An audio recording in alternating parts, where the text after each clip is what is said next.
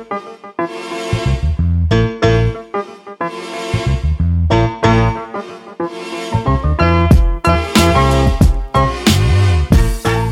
right, what's up, y'all? Welcome to Volume 2 of the Atlantic Division Mixtape. I'm your host, Jazz Kang. Going to jump into things talking about the Brooklyn Nets, a Ben Simmons sighting, even though we've seen him everywhere, but he actually showed up in a game last night against a team with the best record in the Western Conference. We'll jump into that. Also, the Celtics remain on fire. They look like they're basically resuming from where they left off last season. We'll jump into some Celtics talk. Obviously, we're going to talk some Sixers, as well as the Knicks and Raptors. Joining me for this one, as he's going to be doing every week, we're going to be doing this show together. Mr. Chris Milholland covers the Nets for our SB Nation sister site at Nets Daily. Chris, first off, how's everything going over there on the East Coast? And did you stay up last night to watch a game? What's up, brother? And yes, I did. I stayed up very late. So obviously, it's a 10 o'clock start up for the East folks over here. So, it was a game that's worth staying up for. It's not like the Kings where obviously for Nets fans, it wasn't worth staying up for. But last night in Portland, it had a lot of big positives to take away from. Obviously, no bigger one than Ben Simmons. Yeah, you jumping into that, looking at the fact the Nets ended up beating Portland 109-107. Ben Simmons, easily his best game that he's played since being traded over to Brooklyn. 15 points, 13 rebounds, 7 assists, played a season high 32 minutes. Kevin Durant had a lot of praise for him after the game, and we saw a little bit of Ben's defensive prowess come back. He was guarding Damian Lillard. He guarded Yusuf Nurkic. Looking at what this means potentially, and obviously we'll talk about Kyrie coming back potentially on Sunday. How big of a win was this after giving up 153 points, Chris? 153 to the lowly Sacramento Kings, who look like they're not so lowly anymore, although we're only 14 games into the season for them. But how do you think things are going for Brooklyn? Like, is the helter-skelter going back and forth going to continue? Or do you think we're going to see this team start hitting its stride now? Well, it's a good. I would sum it up as a good comeback win after getting embarrassed on national TV, right? Because obviously the Kings game was on TNT. So when you give up a franchise high, especially in a regulation game, obviously they gave up, I think, a couple more points when it was a double OT game. But like you said, when you give up 153 points to the lowly Kings, obviously, you got to give credit where credit's deserved. The Kings did great. You could tell the fans were amped to be on national TV for the first time, and I forget how many years it was. They haven't been on national TV at all, really. Yeah, they don't But deserve to be either, Chris. Right? But yeah, yeah, okay. yeah, that too. But in Portland, it was a huge one. Obviously, they slipped by. It was a 109-107 win. And you look at kind of how you evaluate this whole thing. You look at obviously starting with Ben, right? Ben was able to push the break in transition. He was able to guard multiple positions, like you hinted at. Obviously, he took some time guarding Yusuf Nurkic, and then he also switched and he went to Damian Lillard outside the perimeter and did a good job on him as well. But with Ben, it was a thing on both ends of the floor, right? So when you look at his stat line, obviously it's 15 points, 13 rebounds, big double his first of his Nets career, 32 minutes, which is the most minutes he's played as a net. And when you really look at it, especially down in crunch time, the Sixers, the Trailblazers, they had their game plan of intentionally fouling Simmons and putting him at the line and testing that kind of woe in his game, right? And that plan backfired, ironically, right? Simmons went 3 or 4 from the foul line during that stretch, and Kevin Durant spoke highly of it, saying, "Hey, that's the confidence we need out of him. It resonates with the rest of us. It was one of those performances that we want him to keep building on, and that's what we expect out of him, right?" And obviously, Kevin did his own thing, leading the team. Another 30 plus performance. He finished with 35, 8, and 3, 39 minutes. Obviously, efficient shooting as well. So, and then you look at other guys. Obviously, Royce had the huge tip in to secure the win in the final seconds. Nick Claxton did well in that starting role as well. And then obviously Yuta Watanabe, who's been arguably the breakout player on this Nets team so far, came up huge for them, going 20 points, 7 boards, 2 assists, and he shot an electric 5 of 7 from the 3-point land, right? So when you sum that all up, especially in a shortened rotation, they only played 8 guys. Well, they played 9 guys or 10 guys. But obviously, Seth had a tough shooting night. Cam Thomas obviously only saw the court for 7 minutes. But when you put it all together, it's the perfect bow. Obviously, they split the West Coast trip 2-2, and now they welcome the Grizzlies on their home floor Sunday night. And you were mentioning there, Chris, you're talking about the rotations. And again, we'll jump into some Kyrie talk coming up here in a couple of minutes. But How have things been under Jacques Vaughn compared to Steve Nash? I'm impartial to Steve Nash. He's Canadian, just like me. Everybody loves Steve Nash in Canada, just like we all like Drake. Sorry if you don't want to hear that, but that's just a fact. But looking at how things have been different with Jacques Vaughn compared to the previous coach, do you think the Nets look better or worse? How are the rotations? What's going on in your opinion there?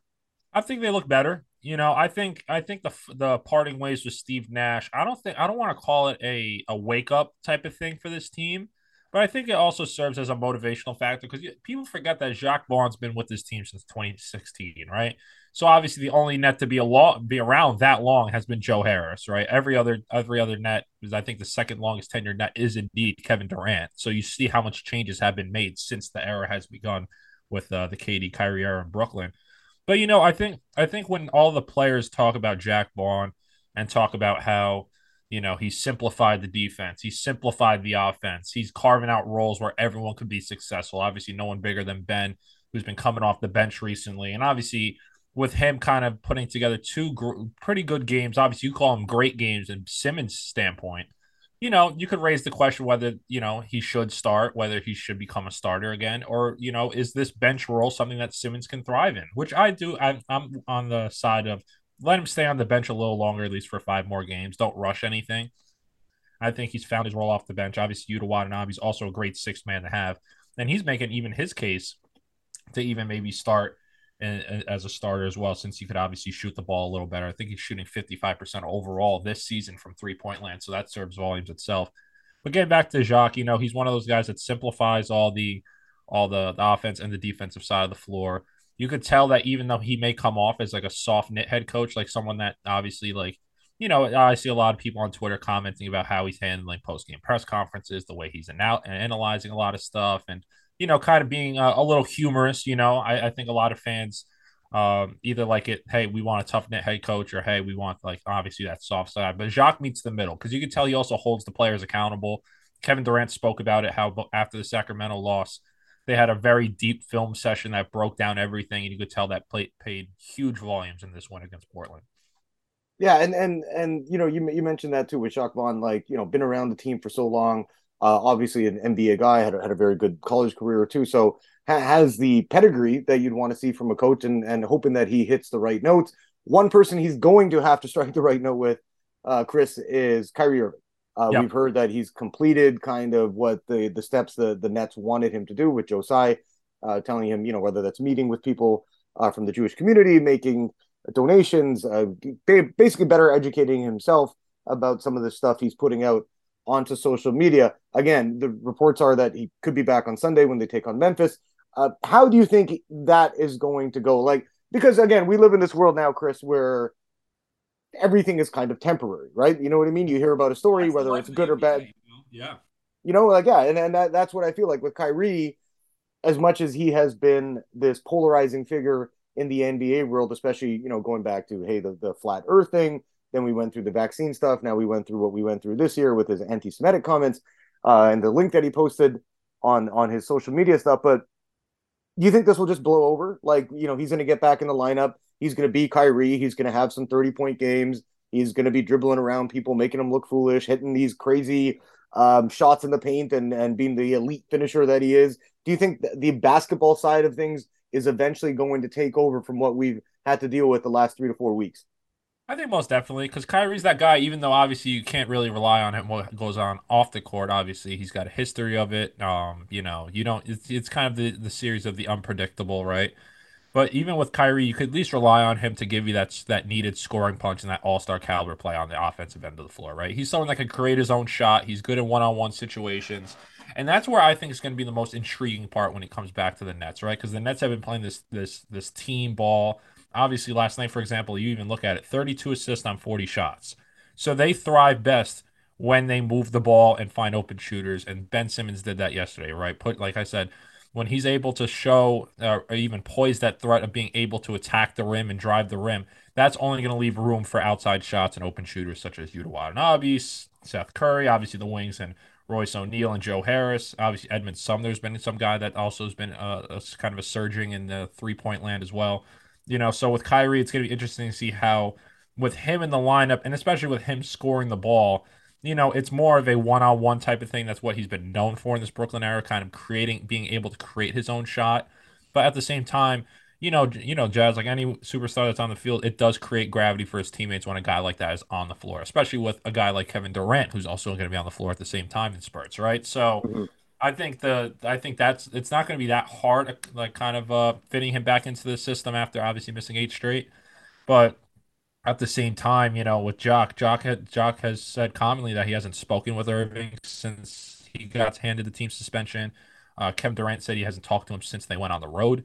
But other teammates, obviously, before the road trip, have said, "Hey, we're hopeful that he comes back on the 4 game trip," which he didn't. We hope they could rejoin the group too to build that cohesion and continuity, which this team has lacked over the years, which we talked about in Volume One. But I don't think it's going to be too much of a problem. But at the same time, I'm more interested to see is okay when Kyrie enters the lineup, and especially obviously he's going to be the starter. Obviously, that's going to be a bump on Edmund Sumner's minutes. Cam Thomas is going to fall out of the rotation. Obviously, Patty Mills is the mystery man here. What's going to happen to his role? But at the same time, I don't think it's going to be too big of a worry. But the ball movement's going to be the biggest thing. I want to see how that kind of gets impacted. Chris, this last one we're going to talk about Brooklyn here. You mentioned, getting Kyrie back, figuring out the rotations, looking at that Nets team, right, and looking at the Eastern Conference as a whole. The Indiana Pacers, I would say most people are surprised by the fact that this team is Yep. 7-6, anticipating they will drop down the standings. Looking at the Wizards, another team has some talent. Obviously, you got Bradley Beal, you got Kristaps Porzingis, another team that might fall off. Do you think the Nets they have enough talent? We know that individually, but in terms of as a team, do you anticipate the Nets to at least be a play-in team or potentially get into one of the top six? I do. I think at least they'll be a playing team. I don't think they'll be in the play-in this year. I think they're going to crack it. I think they'll probably be in the six, right? Because when you Okay. do look at the standings, like I said before on Volume One, when you look at those contending teams, they have lumbering big men, so they already have the advantage over the Nets.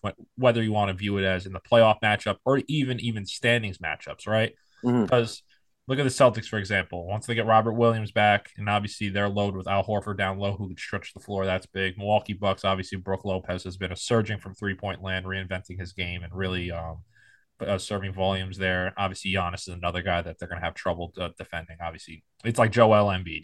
He's not one of those guys you can put on one-on-one coverage. You're going to have to send the double. The Hawks with Capella, Cavs with Jared Allen. The Raptors, obviously, they're more of a small ball oriented team, but they do have size and length that does capitalize over Brooklyn there. Plus, they have the continuity. Like you said, you look at the Pacers, for example, they're probably going to slide down once they're after this kind of hot streak. Wizards are kind of 50-50 in the air. We're seeing what they do at the deadline, right? Knicks, for example, they're like a mystery team. I expect them to be in the bottom half. Sixers are struggling. Heat are struggling. I expect both of them to go up. Bulls, they're a mystery team. Obviously, they got the hard hand when it comes to health. The Hornets, obviously, they're struggling because they haven't been healthy entirely for the whole season, stemming with LaMelo Ball series of ankle sprains. You know, if I had to pencil in something, I'd say six. I would be no surprise if they're in the play-in at 7 or 8, but I don't see them cracking the top five. I don't see it because, like I said before, the Celtics, Bucks, Cavs, Raptors, and when the Sixers start to get the ball rolling here, I think that they'll probably take that final 5-6 spot. Yeah, and another team that you look at, like a team like Cleveland, who was Yeah. 8-1 to start, 8-6 now. So who knows what's going to happen there? Let's shift some focus here, Chris, onto the hottest team in the NBA. A lot of people would say they were the best team, obviously from basically late December throughout the end of the regular season last year. But looking at the Boston Celtics, they have been phenomenal. Winners of 9 in a row, sitting at 12-3. Jason Tatum definitely playing himself into the MVP conversation alongside guys like Luka Doncic, Giannis Antetokounmpo. We'll see what happens again. That whole MVP thing can change at any given moment. But looking at what the Celtics are doing right now, and looking at the fact that this team over the last couple of weeks, net rating is plus 12.9. Mhm. They've just been dominant. Tatum averaging 31.9 points over the last 9. You got Jaylen Brown at 24. Malcolm Brogdon finding his groove with the Celtics when he was in the lineup. Looking at that Celtics team, do you look at Boston, Chris, and just be like, this is a team to beat in the Eastern Conference? Although you obviously got Milwaukee with Chris Middleton coming back, Jrue Holiday is going to get healthy. That team is going to be nasty to deal with as well. But when you look at the Celtics, are they kind of the class of the East to you right now? I would still put Milwaukee up there. right? I'm still gonna edge Milwaukee as the king of the East. I'm still gonna give them their credit. But with the Celtics, I think the most surprising thing and their biggest weapon, right? When you look at obviously Jason Tatum, the way he's turned into an NBA superstar, obviously Jaylen Brown being the perfect Robin in that situation, obviously the complementary pieces and the depth they have behind it who have been thriving, such as like a guy like Sam Hauser, right? Kind of came out of nowhere. Now he's Yeah. shooting 6 from 3, right? Luke Cornett's starting to obviously pay big dividends off the bench for a guy that hasn't played that much in the past couple of years. Payton Pritchard's always been a good small guard, sharp shooter. Fits that's kind of the way the Celtics play. But the biggest weapon, and I think people are starting to realize this, has been the Celtics' ability to with their off-ball screens. I think that's been their biggest kind of weapon so far. Because when you really look at it, it's just that's what's being able to create open shots, being able to create the driving lanes, ball movement. It's really just sparking their whole entire offense. And I think people are really starting to realize that. And obviously, that stems more than heavy with Jaylen Brown and Jason Tatum.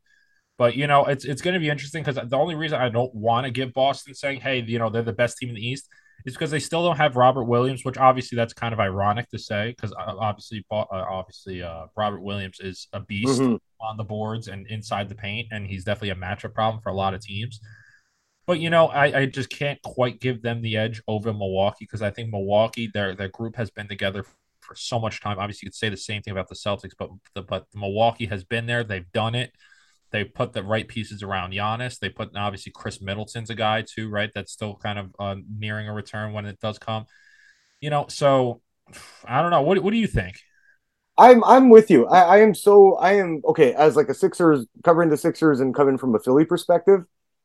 I'm petrified of the Bucks, and of course the Sixers are playing the Bucks tonight. You can catch that game on ESPN as well. But I'm with you. I think Boston is is a very good team. I mean, the Celtics I think are going to win 55 to 60 games this season. But when it comes down to a playoff series, and assuming both teams are at full health, I still put Milwaukee just a little bit up. And again, you look at obviously the Celtics had to go through the Ime Udoka thing. They had to transition to Joe Mazzulla. By all means, has done a great job. But if you look at what the Celtics have, and don't this is not because I think Tatum maybe what half a notch, like a notch below Giannis. You know what I mean? Yeah. When you look at just the individual prowess that those guys have as players and where they are in terms of in their careers. But then you look at the two, like Jaylen Brown, like you mentioned, a great Robin to Tatum's Batman. But then also to me, like I love the way Milwaukee plays. I do think that they don't go through the injuries they had last season. Likely would be right there again with the Celtics playing for a title. And so I don't know. Again, we're so early in the regular season. We're basically at the 15 game mark, give or take, depending on who your team is around the league.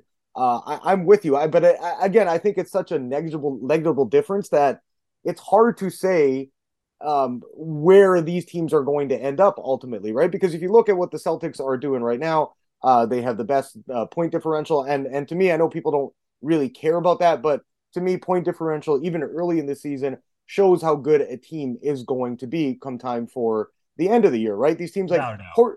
Portland's 10-5, right? But their differential is +2, and so it's like okay, 15 games in, we'll see where they're at the 30 game mark. Whereas a team like Phoenix, 9-5 at +6.7. And again, the Celtics lead the league at 7.1 differential. I think those teams are going to separate themselves as we get through the slog of the 82 game regular season. But again, looking at Boston, like you mentioned, I mean, they got to get Robert Williams back, right? They get Robert Williams back. That is a huge game changer for the Celtics in terms of giving them that rim protector, giving them that big man who kind of patrols everything in the paint. So I'm stuck in this thing where I like Milwaukee just a little bit, and that's because I put Giannis so high on a pedestal compared to a lot of the other players in the league, and rightfully so. The guy is a freak. He's dominant.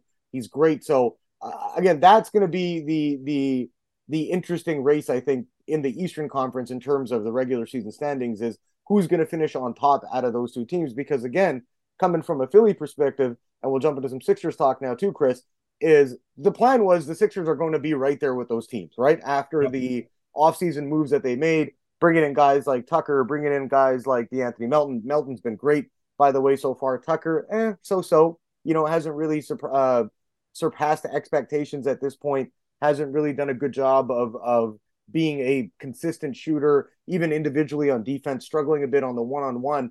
But when you're looking at this Sixers team, 1-3 or 4 now, getting back on track. Obviously, Joel Embiid was just a friggin' monster the last time they played, which was against Utah on Sunday. They basically had like a bye week this week, getting a chance to get healthy. Harden should be back in about the next 2 to 3 weeks here. But Chris, looking at this now, obviously from a Sixers perspective, when you're looking at this Philly team, are you surprised at all that they're sitting at 7-7 right now? I'm a little surprised, but at the same time, I'm not necessarily surprised because health hasn't been on their side. Obviously, that no bigger than James Harden here. Tyrese Maxey kind of jumped on Joel Embiid's back when obviously you remember when he scored that kind of 59-point performance against the Jazz, and you could tell that it's not a continuity hit. And obviously, one of those big performances, you expect reactions out of their teammates like that. And obviously, Joel did it all against the Jazz. You don't really have to go much farther than looking at the box score here to determine his impact. 59 points, 11 boards, 8 assists, third in 37 minutes. 7 blocks too that night, Chris. Seven blocks too. I was about 7 blocks too. Like that's a monstrous performance. And obviously they got the Bucks tonight at 7:30. That's going to be interesting because obviously you got Giannis, you got a relatively healthy Bucks squad. You guys are missing James Harden over there. Obviously, he was. I think I've peeped a couple Sixers reporters from the practice facility down in North and South Jersey, and I saw that obviously James Harden's been in workout gear. He's been moving around a little bit, so that you could start kind of penciling in and start counting down the days till his return. But still going to be a few weeks away, as you alluded to.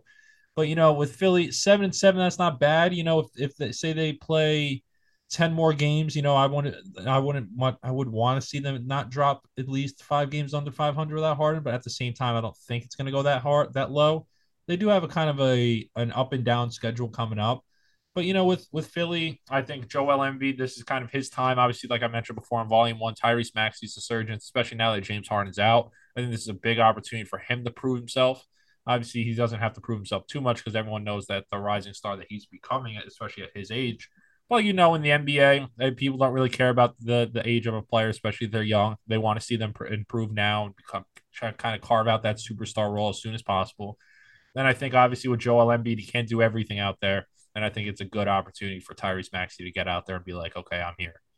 Yeah, Maxey's been struggling as of late, and looking at the Sixers as a whole, he played really well, had a couple of really good games there where it was like, okay, Tyrese Maxey, he's coming. He's still averaging 22.8 for the season, but he's shooting below 45%. But you look at what he brings to the table, and especially we saw this last season, right? Without Ben Simmons in the lineup when they were going through the holdout, and they had to figure out, okay, where's our secondary offense going to come from? If Joel's struggling or Joel was out of the lineup for a few times, and then Maxey kind of filled that void. But looking at as his recent games, against Utah, struggled mightily, went 8 for 24, had a pretty good outing in the game before against Atlanta, but then 5 of 17 against the Hawks in the loss. Against Phoenix, even though the Sixers won, he was 4 of 18, 10 of 29 against the Knicks. So they got to find a way. And again, I don't want to jump into Doc Rivers talk because we talk about Doc Rivers a lot on the Liberty Ballers podcast network, just in terms of what his shortcomings are. But he's struggled in getting Maxey in situations where he has been successful. And Tyrese Maxey, Chris, when he's at his best, is able to get the ball either off a turnover or off a miss, get it on the outlet, get up the court right away, fast break points, push the offense. That's where he's at his best. When you're asking him to create from a half court perspective, it's not that he doesn't have the skill set. I don't think he has the refinement to his game yet, right? Mm-hmm. He's not a guy who's going to be able to facilitate an entire offense. And again, this has to do a little bit with personnel, with the fact that you also don't want the Anthony Melton running the pick and roll. But Maxey, for his part, great in terms of attacking, going downhill, even being a scorer in the pick and roll, not great at being a facilitator. So again, I'm looking at what the Sixers can do differently to get him rolling over the next 2-3 weeks. Again, without James Harden in the lineup, but that is something that is going to be key because this Sixers team, like looking at the schedule for Philly, it's not going to be easy, right? They're playing, like I said, they got a tough game, a very tough game against Milwaukee tonight. Again, we're recording this on a Friday morning, Friday afternoon. But looking at the Sixers as a whole, you got that game coming up against the Timberwolves on a back-to-back. coming up on Saturday, and then you got Brooklyn. Then you got some easy ones, right? Charlotte, Orlando, but then you go through a stretch of Atlanta, Cleveland, Memphis. Again, tough games to play without Harden. So I'm looking at this squad. If the Sixers are sitting at 10 and 10, 11 and 11, or 12 and 10, whatever it is, as we're approaching the 25 game mark, the more this team fails to at least get some consistency, at least look like they're playing cohesive basketball, the more the pressure is going to ramp up on Doc Rivers. 100%, 100%. And I think you hit it right there on the nail. I think they have to hover around the 500 mark, and especially for a guy like Doc Rivers, who's been in the head chair for some time. Obviously, hasn't been able to get over the top to the mountaintop. He is on the hot seat. I would say, what would you say? I would say he's probably, if not the hottest coach, the hottest seat in the coaches right now. I would say so. Yeah. I mean, who else? I'd say so. Who else? When you're looking around, you're looking around the league. Steve Nash was the guy at the beginning. Like there was Yeah. like, okay, if that falls apart, he's gone. But looking around the rest of the league, yeah, nobody really struggling. I mean, even though the Warriors haven't won a single away game, Steve Kerr's not going anywhere, right? No. Darvin Ham just took over the Lakers, even though they're at 3-10. Nobody really on the hot seat other than Doc at this point. 100%, 100%. I agree with that. Yeah, and again, that is going to be the storyline for the Sixers throughout this entire season. Chris, is if once this team, and it's going to struggle at some point, they lose 4 or 5 in a row, they go 2-5 in a 7 game stretch. Everybody's going to be talking about what happens with Doc Rivers. So again, the Sixers have gotten a bit of a pass. They've dealt with some injuries, obviously without Harden, and then you got DeAnthony Melton's missed some games. Joel Embiid was sick; he missed some games. So that is going to be the two keys for Philly. Is number one, you got an older team. Can they stay healthy? Number two, do you have the right coach in place? And again, that cloud is going to be hanging over the Sixers franchise until we get our answer come time for playoffs, unless Daryl Morey makes a change. Chris, let's take a little bit of a break here. I want to jump into Tuesday's game between the teams that we cover, the Nets and the Sixers. Plus, we'll talk some Raptors. We'll talk some Knicks as well. That's coming up.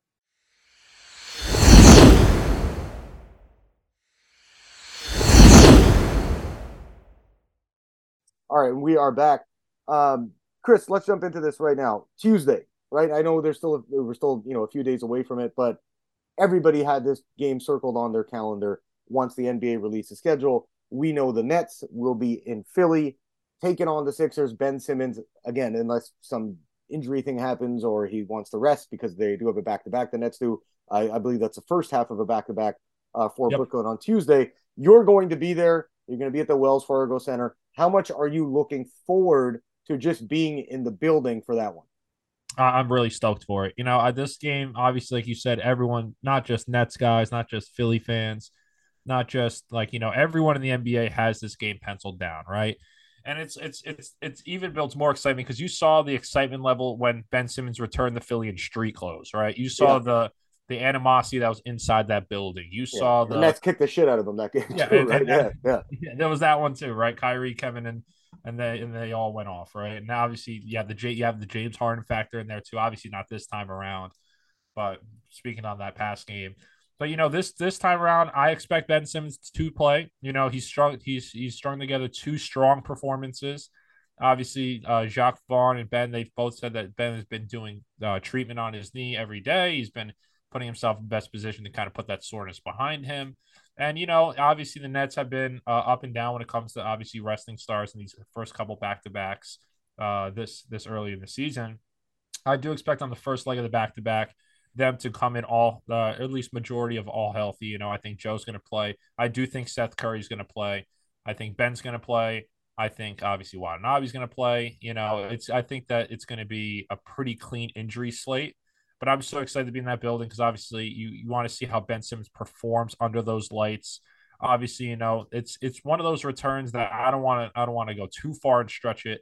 But I don't want to say it's similar to LeBron when he first returned to Cleveland. But at the same time, me and you both know how Philly fans are. And it would not surprise me if that animosity meets that Cleveland LeBron, Oh yeah.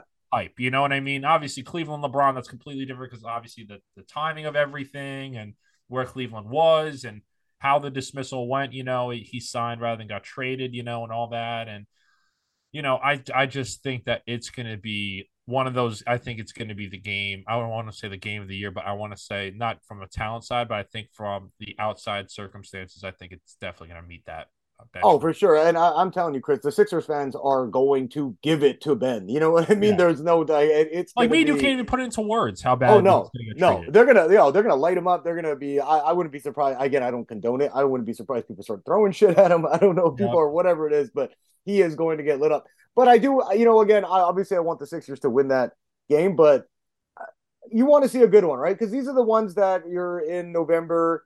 And this is just the cycle of what it's like for the NBA season, where people are super into it leading up to opening day, and then you kind of hit a lull once you get, maybe from game 15 to game 35, 40, and then the interest starts picking up again. Once the NFL season wraps up in February, you go through the playoffs, then people start getting back into it again. But this is one of those games where you want to see this bad blood. You want to see the teams going to Joel Embiid, Kevin Durant talking shit to each other. You want to Yep. see Kyrie Irving getting into it with Tyrese Maxey. You want to see Ben Simmons, egging on the crowd. Like that to me is what makes the NBA regular season fun. So for me, waiting for that game and looking forward to it, knowing what the anticipation is going to be like, it's like, yes, give me more of this NBA, please, because I'm like, I mean, I was born in the 80s. So I grew up where the 90s, where Michael Jordan obviously was the king of the league. But to me, I miss those days, Chris. I miss the I days miss of him. those, the crazy rivalries where these two teams hate each other. It's a regular season game number 47 for the teams at some point in February, and you are still just amped up to watch it. You know what I mean? And so that's why this is one of those games that I'm really looking forward to, seeing the hatred, seeing the animosity, seeing how Joel Embiid handles Ben Simmons. You know what I mean? Are they going to get into it on the court? Are they going to talk shit like that? That's what fires me up. As you can tell, the way I'm talking right now, I'm very much looking forward to Tuesday. Dude, I'm so stoked. I'm telling you, you just can't put it into words from a guy that's obviously covering the Nets and a guy that's covering the Sixers, right? We and you both know the type of excitement there is, and you hit it right there on the nail too. Today in today's NBA, all these players like each other. They hang out off the court. You have all that stuff. It's not like the '90s basketball, or even obviously predating that, where you have two teams that do not like each other, you Mm-hmm. know? And obviously, I don't want to put that in the same realm of Nets and Sixers. I'd imagine those two teams do like each other. It's just a battle of the fan bases, all the outside stuff that really goes into it. But then you have those other storylines that are built into it. You have the Harden thing. Obviously, he's not going to be on the floor. But you have the past matchup in Philly, obviously, where the Nets came into town. They laid it down on the Sixers and their fan base. They quieted the fans. And obviously, you have the Kevin Durant loves to talk with Joel Embiid. You saw little flashes of like what he could do when it comes to Joel against Yusuf Nurkic last night. Obviously, anyone that watched the game in Philly knows what I mean when when Kevin was talking smack to Joel Embiid. And then you look at how Ben's going to respond. You look at the atmosphere in the building. It's going to be sold out. It's one of those games that's probably been sold out for a while now. And I guess would you say too, like the Eastern Conference doesn't have a bona fide rivalry. You know what I mean? Yeah, Like rivalry is a very loose term that gets tossed out in the NBA world, right? Whether obviously Cleveland Golden State, you could argue that's been the last real rivalry in the NBA. But today there's not really any rivalries aside from location based, or a player gets traded and then there's that built-in thrown around, hey, it's a rivalry now. But with the Nets and Sixers, they have the history, right? They have when D'Angelo Russell and that Nets team came into Philly, they had that really tough, gritty playoff series. The fight broke out. Jared Dudley, Jimmy Butler, Joel Embiid. You have that to kind of like date it back on. And now with both teams having championship aspirations, I hope that this rivalry does turn into, and we could probably say that, after Tuesday's game, that this is a rivalry between these two teams. yeah, we need that because you look at it. Most of it is geographical, right? In the Yeah. Eastern Conference, it's like, okay, yeah, you obviously got the Philly, New York, Philly, Brooklyn, Boston, Philly. Like all these teams that are close to each other. But looking around it, it's like, yeah, nobody. Atlanta beat Philly in Game 7 in June of 2021. That's not a rivalry. You know what I'm No. saying? I've had people, yeah. The first time they played each other last season, people were amped up to watch that game. But after that, nobody really cares. Even Miami beating Philly, Boston beating Miami. That's a bit of a rivalry that dates back to, the Paul Pierce, LeBron days. a decade ago. But other than that, I'm with you. There's nothing really there, and There's so nothing juicy. There's no juice to it. no, You know no, what and I we mean? want to see that. We want to see that, right? Yeah, like there's nothing juicy. Like you hit it right there too. Like there's nothing juicy, and I just want like like the Nets Knicks rivalry. That's all fan base driven. I wouldn't even. I just call it a crosstown rivalry just because of the location that That's they're in. all it is. Yeah, That's all it is. And like, same thing with other teams, like you mentioned, it's all geographical. Obviously, Boston fans, Philly fans, they love their sports teams. They fight, they get into little disagreements on social media, the fan bases clash. But Nets and Sixers have the ingredients, and you just got to put them, stir them up. And with these two teams and how you can kind of predict the standings to go and everything, like they're not a guaranteed first round matchup, but at the same time, that obviously barring health and everything else, they're bound to meet in the playoffs. They almost do here and there almost every few years. They always meet in the first round or a second round series. So, you know, I I'm telling you, man, like I've like in volume one, I said I hope the Knicks get really good and the Nets stay where they are because then you can actually have a rivalry there. But the closest thing to the rivalry on the Eastern Conference is this Nets and Sixers. yeah, yeah, and hopefully that game does deliver on Tuesday because, like I said, I think that was the one that everybody looked at early on and said, "Hey, come time for November," and you get into December, like I said, where things are kind of everybody's kind of sleepwalking through in terms of interest. I think this is one of those games that everybody's looking forward to. Let's transition, Chris, to a team in the Atlantic that is looks like to be a perennial playoff team, not a championship contender at this point. The Toronto Raptors, sitting at 9-7, in fifth in the Eastern Conference at the time of this recording. Looking pretty good overall, top 10 team in terms of net rating overall in the league. But Pascal Siakam, Chris, has been great. 24.8 points, averaging basically almost a triple double, 9.3 rebounds, 7.7 assists. He's been phenomenal. Fred VanVleet, pardon me, finding his footing. OG Anunoby, Gary Trent Jr., obviously the rookie of the year, reigning rookie of the year, and Scotty Barnes. When you look at the Raptors, and we talked about this in volume one, that a team that has a bunch of very good players, obviously Pascal Siakam playing at a different level right now, but lacking that true superstar. When you look at this Raptors team, where is their spot in the Eastern Conference pecking order? We've talked about the Milwaukee's, the Bostons being the elite of the conference. And then you got a bunch of those other squads, right? We don't know what's going to happen with Philly. Maybe the Sixers do struggle to find their footing even when James Harden does return. Miami not looking nearly as good as we've seen it being over the last couple of years. And then you got obviously teams like the Raptors and the Cavaliers who are now struggling. Where do you put the Raptors, Chris, in all of this? I think I'm on the same page as you. They're that team that no one really wants to play in the playoffs. Mm-hmm. They are that team, right? They're that team that, like you said, they lack a superstar. But you look at the guy. Obviously, they're nursing Siakam's injury right now. But you have guys like obviously Fred VanVleet, battle test, OG Anunoby, who is one of those guys that everyone thought, okay, he's on the trade market. He's the perfect piece for a championship contending team. He went off against the Heat, going for 32 points, 10 boards, just defense all around, 43 points. Then you look at like Scotty Barnes, who obviously hasn't missed a step since his rookie of the year campaign with 19 and 42 minutes.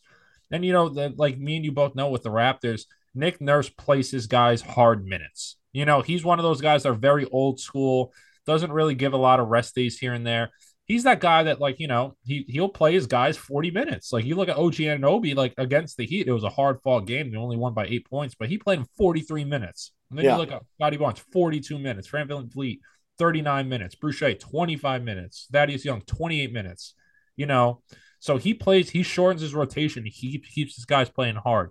And like I said, like I see them, I think you're probably on the same page.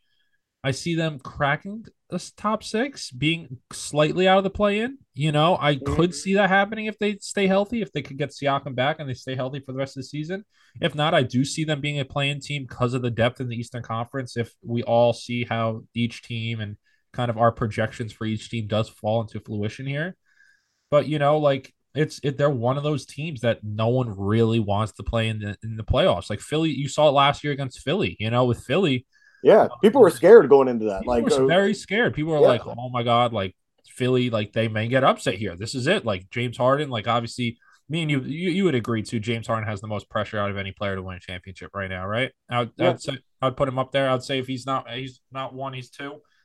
And everyone thought wow, the Raptors stole a couple games. Like, they're on the edge, and obviously the Raptors got the hard end of the stick when it came to injuries late in that series, losing Scotty Barnes and obviously Fred VanVleet not being his full self. But they're that team that's missing a superstar. You always wonder when Masai is going to pull that move and get a superstar, right? You always wonder. It's like, okay, they have the draft compensation, they have the pieces to get a superstar, but Masai is so crafty with his ability to build a team that stays relevant and stays hard, like gritty, and they're always in the conversation. Whether if they're not on the top, they're always in the middle. And I think besides doing a good job, because I think me and you both could agree here. I think with the Raptors, if they were to trade for a superstar, number one, they would have to trade away their picks, and that's not really because it's so tough to call. Because the Raptors, they're that team that's a superstar away of really being a threat in the East. But at the same time, when you give away a lot of draft compensation, you would probably have to give away guys like OG Anunoby or a vet like Thad Young, or even a guy like Fred VanVleet, who's obviously getting a little up there in age, or Chris Boucher, who just re-signed on a deal. You would give away a couple key pieces, and they're at that stage where you could bring in a superstar, but is it really going to change that margin of winning?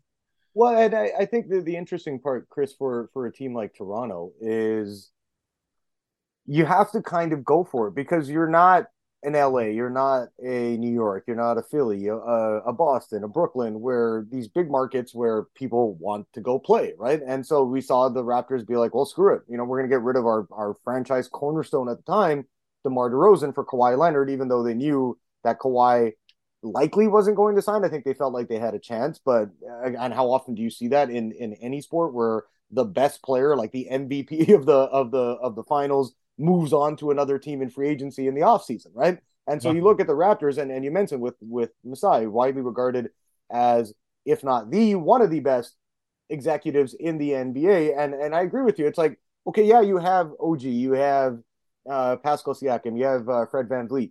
These guys could lead you to a playoff round win. You might get to the second round. Definitely not going to get to a conference finals, I think, just with the way they're currently constructed, the Raptors. But I don't know, because it's tough. They got all their picks coming up. You know what I mean? Over the next, basically all the way through 2029, they own their own first rounders. So they can look at, can't give two in a row because the Stepien rule, but you can all do the Yep. pick swaps, and you could do add a first rounder every couple of years going all the way through to 2029 at this point. But uh, again, I don't know. I'm stuck on that team because Nick Nurse is such a good coach, widely again regarded as one of the top five X's and O's guys in the NBA.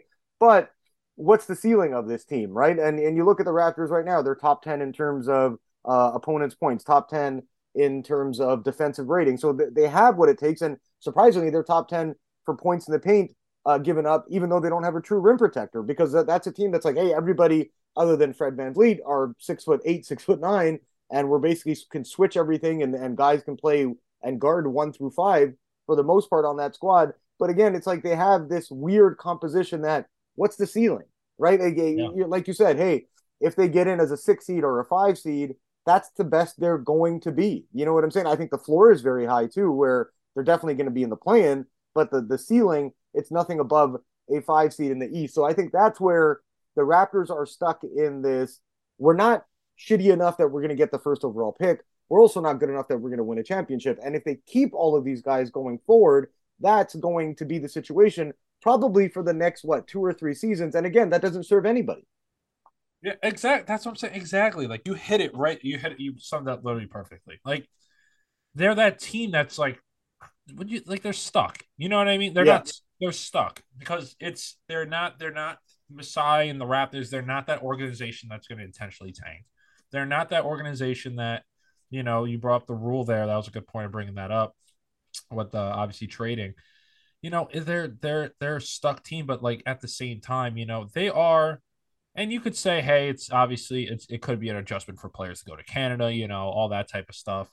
That it's been an attractive free agent destination for a couple of role guys that are looking to revamp, and that Messiah does a good job finding diamond in the rough players, but they're kind of stuck here, and I'm intrigued to see when Messiah does indeed go for it, when he Mm-hmm. does go for it. And it's not like, because in the Spurs situation, it was inevitable that Kawhi was going to get traded, right? You saw everything that was building up in San Antonio. He wanted out, and Masai said, "You know what?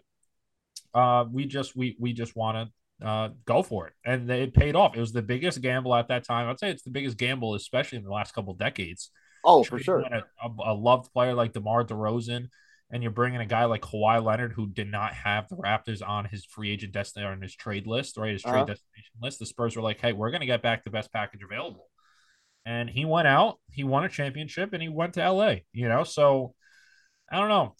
Like I said, they're a sleeper. They're stuck. They're a sleeper, and they're one of those teams that no one wants to play in a first round series.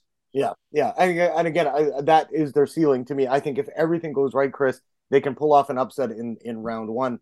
Yep. I'm not beating one of the top two or three teams in the East in a 7 game series, be it Yeah, it would be Milwaukee, like teams Boston. like the Cavs or the Nets or Yeah, the Sixers. It would be yeah, like those type of teams. yeah. But you put those teams, put that this Raptors team again as constructed against a Boston, Milwaukee, 5 or 6 games that they're going to lose.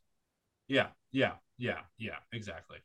All right, let's wrap up by talking about the second team, Chris Neer, where you are, the New York Knicks. Not bad so far Knickerbockers. this season. Yeah, the Knickerbockers are sitting at 8-7. Julius Randle had a monster game on Wednesday in Denver, helped the Knicks beat the Nuggets 106-103, had 34 and 11.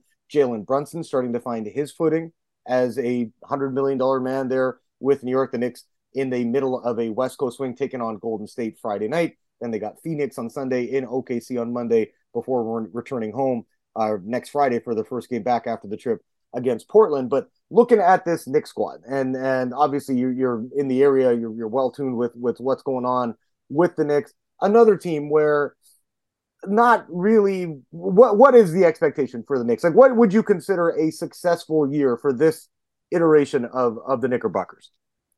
First round, make a first round series competitive, right? I Okay. think I think that's where I would put it as. I think that's the expectations. If not, carve out a gritty, tough play in advancement. Like battle a playing team. Advance and then get to the first round. I think it's one of those two. If they can avoid the playing tournament against the first round, at least make the series competitive. If they in the play in, I would like to see just grind, like a nice grimy win, like a win in a series, right? Something that they play hard. It's a visibly like great series to watch, and then Yeah. they advance on, right? It's nothing that's going to be clean. Obviously, if they dominate, that's huge. But at least bring that gritty stuff, because me and you both know NBA players attract to that stuff, right? You look Mhm. what they did, the Nets, for example, even in the fake they did the process, right? Yeah. Those teams, or even during the process in the early years, when teams are just clawing to get wins, the guys are like Jalen Brunson, for example, is like the perfect guy that they could have got. I know a lot of people were against obviously the money that they gave him. Okay, is he your cornerstone point guard? It's like a lot of people were kind of had that up in the air as debates. But he's taking charges out there. He's getting on the ground for loose balls. He's obviously efficient from the field. He had 21 points, 7 of 13 shooting, 2 of 4 from 3 in 31 minutes. Obviously, you brought up Julius Randle, who's obviously been up and down this season. And obviously, it's like he's like the perfect. When people say like that there's a love hate relationship with a player in the organization or on the team, there's no better example in the NBA than like Julius Randle, right? When it comes to Knicks Yeah. fans, it's always up and down. It's, oh, get him out, or oh my god, he's him. It goes either way. It's the perfect seesaw. Then you look at guys like Obi Toppin off the bench, Emmanuel Quickly, who obviously has been struggling this year, Derrick Rose, who's obviously been that veteran presence for them, RJ Barrett, who's been, I think a lot of people had higher hopes for him heading into this season. I wouldn't want to call him the biggest disappointment on this Knicks team, but if I had to label one, I would say it's definitely him. When Yeah, you he's struggling actually, shooting the rock too, right? I mean, he's yeah, shooting 40%, 25% from three too. So yeah, not looking too good it's at this not point. looking great. I think he shot 0 of 9 from 3 against Yeah, Denver. And yeah. actually, bringing up that point, I actually wanted to get your opinion. I think we talked about this on volume one. We got to go back to the hot chair. I think Thibodeau's chair is a little more hotter than Rivers, don't you think, or no? You think so? I don't It's really like, see tough. again. Again, it depends on. He's up there with Doc. I just look at the expectations for each team, Chris. Right? That's what I'm Like saying. it's like okay, the Knicks. Who do they have? Right? Julius Randle's your best player. Yeah. Fringe All Star. You know, Jalen Brunson. Same thing. I'm talking like maybe an injury replacement guy for Randle or Brunson. Like what's their ceiling? Right? Like they don't. That's How can people be disappointed with anything that happens with the Knicks? because Because they're again, 8-7 on the year. You know, like they're it's not like they're completely collapsing this early in the year. And plus, you also got to look like like with the Knicks fans, I see a lot. That's why I brought up the hot chair thing because I see a lot of people talking about Thibodeau and the hot chair, and they want to move on from him. and they want to move on, or they it's literally split down the middle. You know, and obviously a lot of it's built out of emotion after games. You know, like a lot of it's built after that, and obviously that's how the NBA works. I mean, you both know it's the game that breeds the most instant emotion. It's Yeah, what happens in the moment. You know, but with the Knicks, it's okay. Like if you let him go, like I see a lot of people talking about the assistant Bryant to yeah, take over, right? yeah. And I could like sure, like I see that, but at the same time, like Thibodeau's like I don't want to compare him to Nurse, but he does play his starters a good amount of minutes. Yeah, You know what I mean? He's like that. He he's shortens the always rotation. done that. Yeah, He's always done that, even in the Chicago Bulls days. And what was his other opportunity? He had the Bulls and some other opportunity. There was I forgot where he Minnesota. Minnesota. That's where it was. Yeah, Minnesota. Obviously things didn't go well in Minnesota with Towns. But you know, it's tough because I don't get why people think he should be on the hot chair. I'm not like fully invested saying okay his seat's very hot, but at the same time I'm seeing a lot of people talk about it, and when you look at just like how they're doing this year, 8-7, you know, and you have guys like Jalen Brunson playing well, Julius Randle's been up and down, Cam Reddish has been a spark, you know, yeah. He's he's been good defensively too lately as well. defensively, you know, with his 3-and-D presence, obviously his size, you know, obviously RJ Barrett, you know, you have to put a lot of it sometimes on the players too. You know, I think the Knicks are a perfect example of that, where there's a lot of guys that are up and down this year. And Thibodeau's in that spot because I know a lot of Knicks fans have been also saying, hey, play the youth, right? Quickly you should get more minutes. He's playing 28 minutes. You know, Yeah, Jericho Sims has been playing 19. Obi's playing 23, you know. So, and I love the Hartenstein edition. I talked about that in volume one. yeah. So I don't know. Like it's and Evan Fournier is the coach's decision sometimes, and you got to wonder what they're going to do with him. You know, especially if they're sold on Cam Reddish, you know, and they're sold on if they want to continue obviously the Jalen Brunson RJ Barrett, you know, duo. Because Fournier, hey, could be a good 6 man for you guys you get guys like Obi Toppin, who obviously has been efficient. I'm gonna say efficient here, lightly from Which is a 3 point. compliment. Which is a compliment, right, Chris? It's a compliment. You know, he's been efficient. You know, compared to last year and the years before, like the year before, you know, he's been strong from three. You Yeah. know, I think the Knicks just have a big puzzle to solve. I think that's what it is. It starts with the players. Well, they're gonna. Here's the thing, right? And we'll wrap up in a couple of minutes here, Chris. But looking at this Knicks team, right, and the schedule through the end of the year now, wouldn't be surprised if they're sitting at something like 15-15 or 14-16, somewhere around there at the 30 game mark because their schedule, they have some cupcakes coming along, games they should win.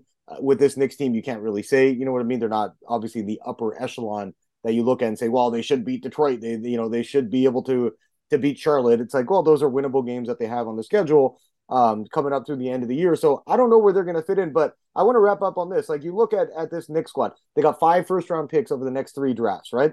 Yep. Some of those heavy protections on them too, depending on what happens with the teams. Like they own the Mavs pick, the Pistons, the Wizards, and then again, these picks could all be moved to the future depending on what happens with those squads. But let's just look at the NBA landscape right now, and we talked about this on Volume One, and I think this is a huge part of the season as well, where there's so much parity in the league this season. You don't know who's going to win the championship. You have your teams that you feel like are going to be there, like we mentioned, the Boston's, the Milwaukee's, Phoenix. We think Denver is going to be good. We think the Warriors will figure it out as we go along the season. The Memphis Grizzlies, another team that should be able to figure it out. But looking around for what the Knicks have in terms of future assets, they obviously have the market, although New York hasn't been the hottest, free agent destination in a long time. given the ownership there with James Dolan and people not maybe wanting to play there. Is there a superstar available, Chris, that you look at around the league that maybe it's time for the Knicks to cash in their chips? They were heavily linked to Donovan Mitchell throughout the offseason. Obviously, he's in Cleveland now, but is there somebody you have an eye on that, hey, maybe the Knicks are going to push their chips to the middle of the table and say, we're going for this guy? It's tough, right? Because that's why I brought up the Fournier point, and they do have the picks. A guy I've been looking at, I want to say John Collins. Okay. I do Yeah. like that. I do like that fit. I know the Russell Westbrook has been tossed around a little bit, and yeah, obviously you look at guys, you look at how the Thunder's doing, and obviously they're massive. You can't even put into words the draft compensation they have, the draft capital they have. Yeah, they have 97 picks over the next four Yeah. years, right, Chris? Yeah. Like more than half of them are first round picks that are like with no protections on them. So you got to wonder.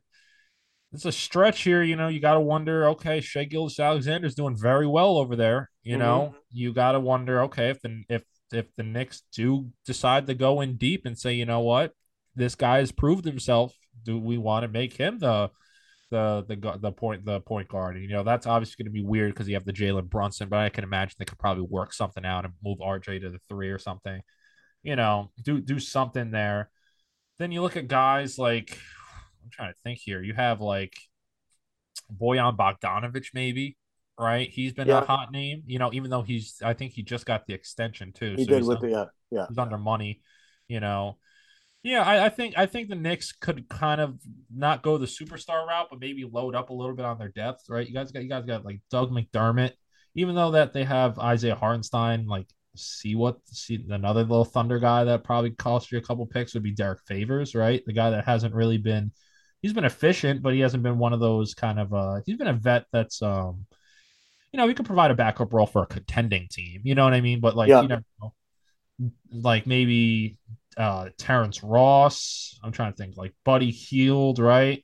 Yeah. And like, if they do want to go starters, you look at like maybe a guy like Rashawn Holmes, right, on the Kings, someone that hasn't really been able to carve out a role over there, right? Then you get obviously the guy that's been obviously traded galore over these past few years, Josh Richardson, right? Yeah. And then if they want to shoot big, if they want to go all in and all out, I would say, okay, you could look at guys like Miles Turner, right? Guys over there. Bradley Beal, I'm not going to say he's on the trade block. I don't think he is, but if you present something worth talking about to the Wizards, I think the Tides could go. And obviously DeAndre Ayton, obviously you got to wait till December 15th, but that's another guy. So they have, I think what the Knicks should do, and I know a lot of guys, they've been craving superstars. They're all obviously with Donovan Mitchell. It's kind of a bummer that they missed out on him. And you read the reports of what went on, and you saw what obviously the Jazz got in return from Cleveland, and obviously that heated up some fans even more. But I think if you make the team a little more, if you make them a little more deep, you make them deep, and you kind of do the gamble on, let's gamble on Randall, let's gamble on Brunson, let's gamble on RJ, let's continue to ride with Cam, and obviously split it with Obi in the minutes there. I think if they just supplement a little bit, get a little deeper, I think that's the way to go. What do you think? Blow it up. That's what I think. Yeah, because I mean, again, what's the ceiling here, right? Like, what are you hoping to do? You look at this Knicks team, and we've heard about them for years, right, Chris? I mean, you obviously living in the area, you know what it's like. Where hey, they're going to be in on Kevin Durant, they're going to be in on LeBron James, they're going to be, you know what I mean? Like we've heard this stuff for years, a decade. Like ever since Melo was there, that they're going to do it, and it's like you have a bunch of future first round picks. I think OKC is doing it right at this point.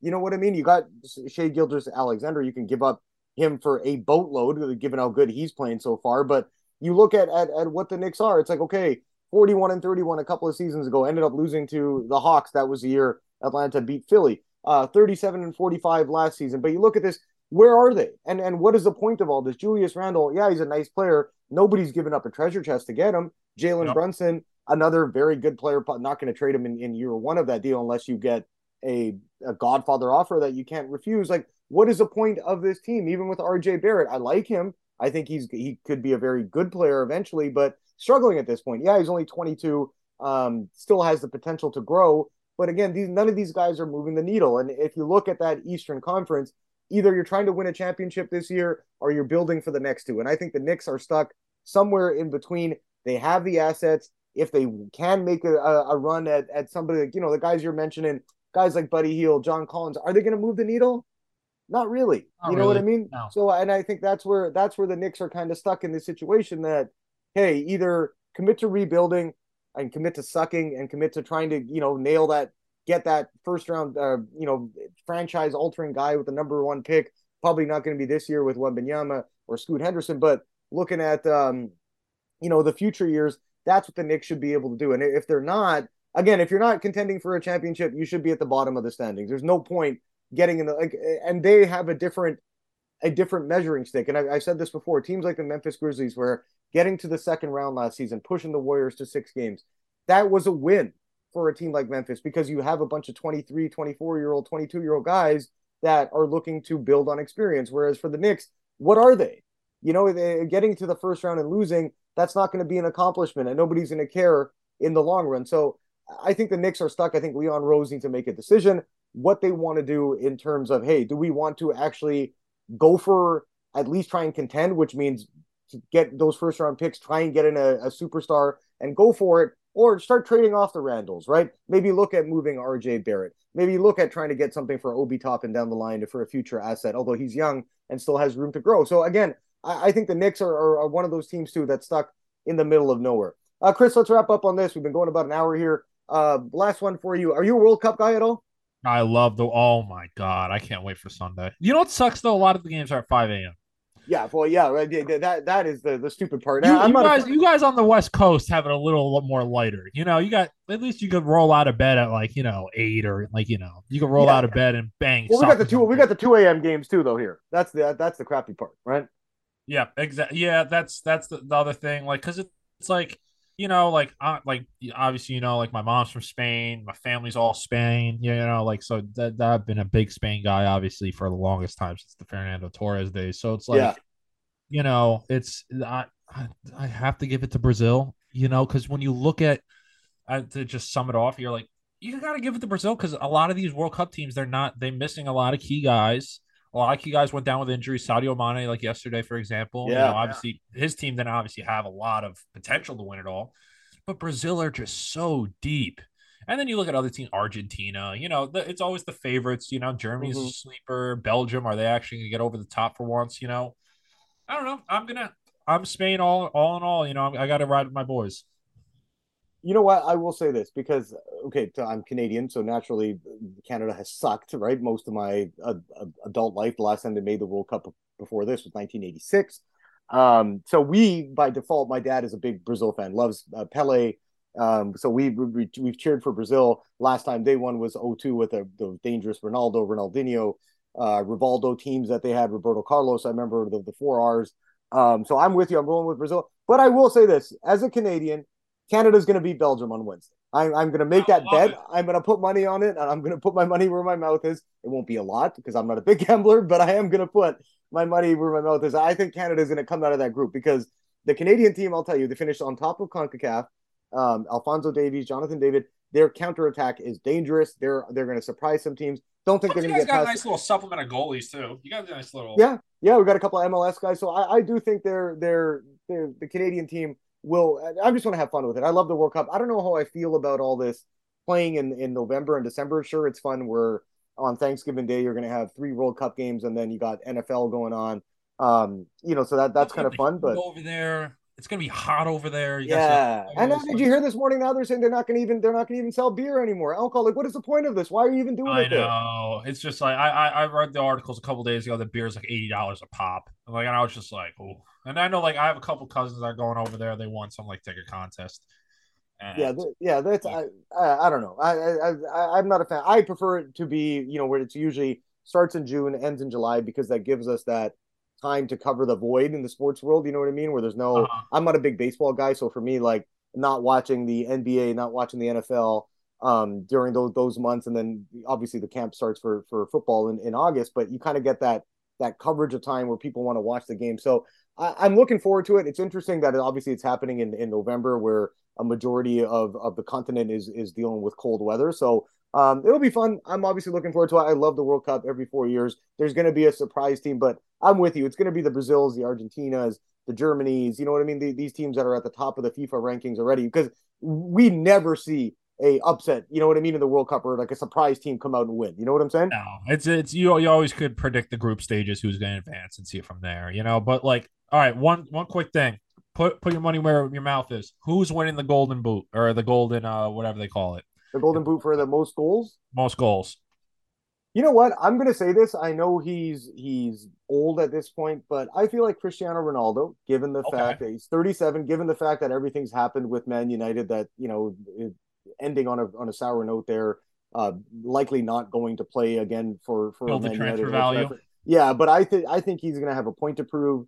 I like him, and again, I'm with you. I think Brazil, obviously the betting favorite, and everybody's looking at that team. So maybe Neymar does it this year. You know what I mean? It feels like he's been playing for Brazil since like 1985. You know what I'm saying? So even though he's only 30, but I would say with either Neymar or Ronaldo. What about you? I'm gonna go with a dark horse here, and I'm debating on. I can sprinkle a little money here. I'm going Richarlison on Brazil from Tottenham. Okay, Right, okay. I'm gonna go with him. I'm feeling he's gonna lead. I have a good feeling about it. Yeah, I'm looking forward to watching it, Chris. Like I said, I mean, I don't give a crap if I have to get up early. It's going to be fun. Oh, I'm gonna be up And at 5 a.m.